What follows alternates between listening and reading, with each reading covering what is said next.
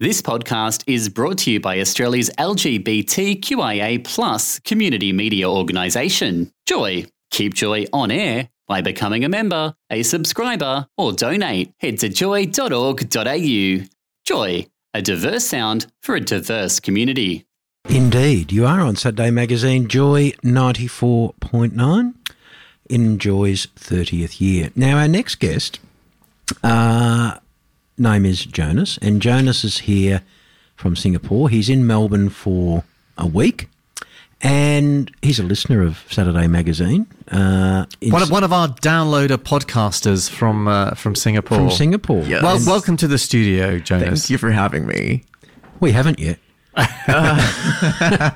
So, coming to Melbourne, so you've been here a day and a half, thereabouts.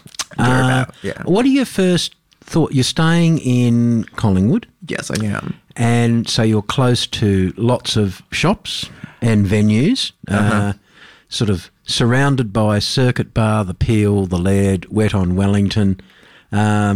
Visited any of them yet? Not yet. Not but yet? I'm sure I will. You will.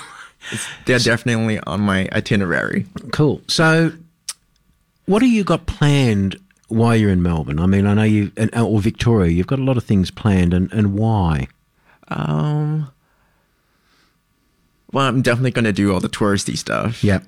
And I guess I want to check out the LGBT scene here in Melbourne. I want to feel what it's like to be more free. So I've never been to Singapore, Jonas, and Mac has been quite a few times, and it's from what I hear, it's just more difficult to be your true self there. Give us a little understanding of what it actually means to be a queer person living in Singapore.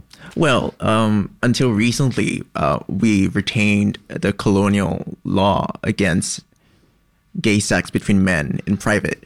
So that was recently repealed, and what happened at the same time was that a bill was passed to prevent the definition of marriage from being challenged in the court. So effectively, only the government can decide what marriage means.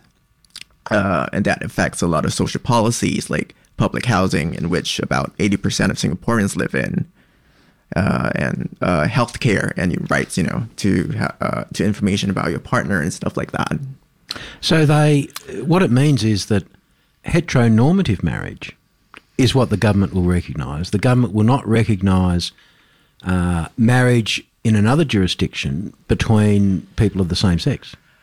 Now, that is a legal grey area. Yeah. It hasn't been tested yet. Hasn't been tested yet. Okay, so... And as a spoiler alert, you've got a legal background, so you come here with some knowledge of the legal system. Yes, that's correct.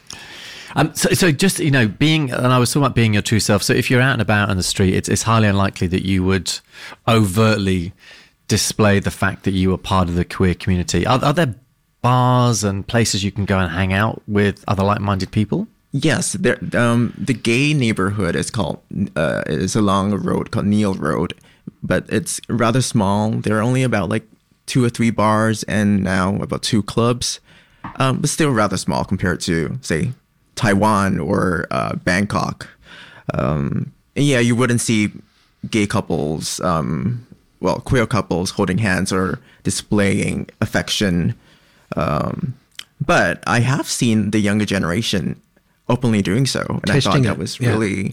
Because there are laws in Singapore about, I'll use a broad term, public displays of affection or licentious behaviour. Which applies to everyone, though, yeah? It applies to everyone, but, I think in terms of context that, Singapore is truly a multiracial society. Yes. I'm not going to call it a democracy because it's not. It's a controlled democracy. Yet, multiracial society, multi-religious, and in fact there's a lot of law and legislation around this, even in terms of in the public housing or the housing that is owned by the government. There are requirements that, different nationalities and cultures live together. And, so there's, won't call it an allocation, but there has to be Yes. within these tower blocks and other housing, each cultural group, each group has to be represented within those buildings. That's absolutely correct. There's a quota. Yeah. So there are 4 main races in Singapore: the Chinese, the Malays, the Indians, and a category that we call others. Others. Namely, we call them, well, they are usually the Eurasians, but not what you would think being part Caucasian, part white. But these are, I guess, descendants of the British. The colonials. Yes. Yeah. So, yeah. if I can, I think our listeners would be interested. So, the system in Singapore, how does it work?